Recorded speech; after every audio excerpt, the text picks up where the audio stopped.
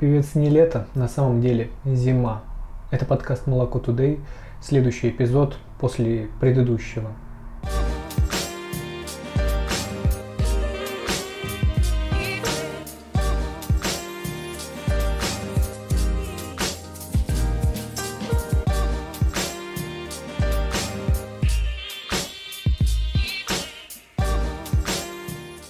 Хочу сделать небольшое признание. У меня есть травма детства. Я видел, как за гаражами мужик один раз пердолил строительную каску, и теперь при слове «каскадер» я вздрагиваю. Отец военный – это всегда лотерея. Я родился в Ленинграде, но при этом детство свое провел в маленьком городе Новоалтайск, который находится рядом с Новосибирском. И мои первые слова были: это не мама или папа, а батя, почему мы приехали именно сюда? Прочитал недавно книгу по позитивной психологии и теперь пытаюсь как-то воплотить все эти советы в жизнь. Начал смотреть на жизнь позитивно.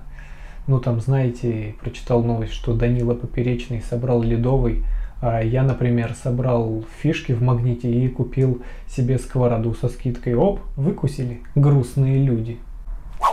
Сейчас какое-то время такое, все стали требовать к себе слишком много внимания. Даже мой пленочный фотоаппарат заявил мне недавно: слушай, ты проявляешь мои снимки, но не проявляешь уважения ко мне. Может, поговорим об этом? Слушайте, у меня свой подкаст, и дела пошли в гору, меня уже узнают люди.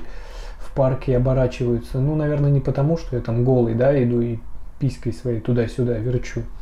Потому что, конечно, я выпускаю свой подкаст. Мой работодатель тоже перевел меня на удаленную работу, но мне кажется, он не до конца понял, что это такое, и просто удалил зарплату всю мне за апрель. Слушайте, самые недооцененные писатели-фантасты – это люди, которые придумывают желтые заголовки.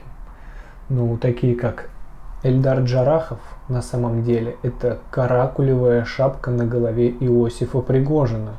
Я, конечно, обожаю этих людей, и они, наверное, себе под подушку каждый вечер немного насыпают соды, а на утро у них вирус без симптомов. Это очень странная штука, типа ты болеешь, но при этом чувствуешь себя как обычно, ты даже не знаешь этого. Это как быть миллионером, но без денег. Ты приходишь в салон, говоришь: мне нравится этот Бентли, я его, конечно, могу купить, но я не вижу денег на своем счету. Не понимаю некоторые пословицы, мне кажется, их придумали маркетологи того времени, типа «бьет, значит, любит». Да нет, бьет, значит, бьет. Из той же серии можно сказать «в лицо харкает, значит, уважает». Московский рынок недвижимости так очистился во время карантина, что на него вернулись нормальные, адекватные цены. Шутка. Не вернулись. Я живу в Петербурге, и в отличие от Москвы, здесь люди не очень торопливые. Я хотел сходить на концерт Валентина Стрыкала. И пока я собирался, Валентин Стрыкало уже перестал быть популярным.